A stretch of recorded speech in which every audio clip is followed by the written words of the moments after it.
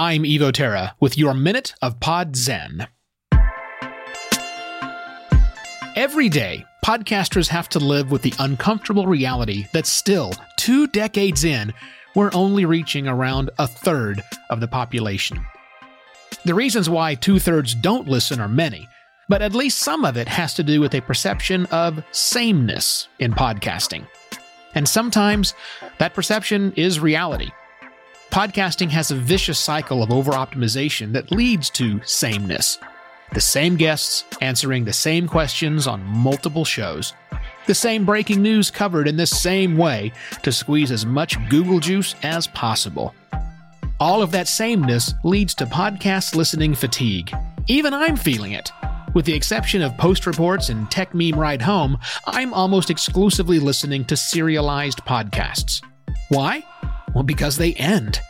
And episodic podcasts, like mine, don't. There's no satisfying the end moment, and unsatisfied people rarely return. You'll find more thoughts on this topic and other questions every working podcaster should be asking themselves at podcastpontifications.com. I'm Evo Terra. This has been your Minute of Pod Zen.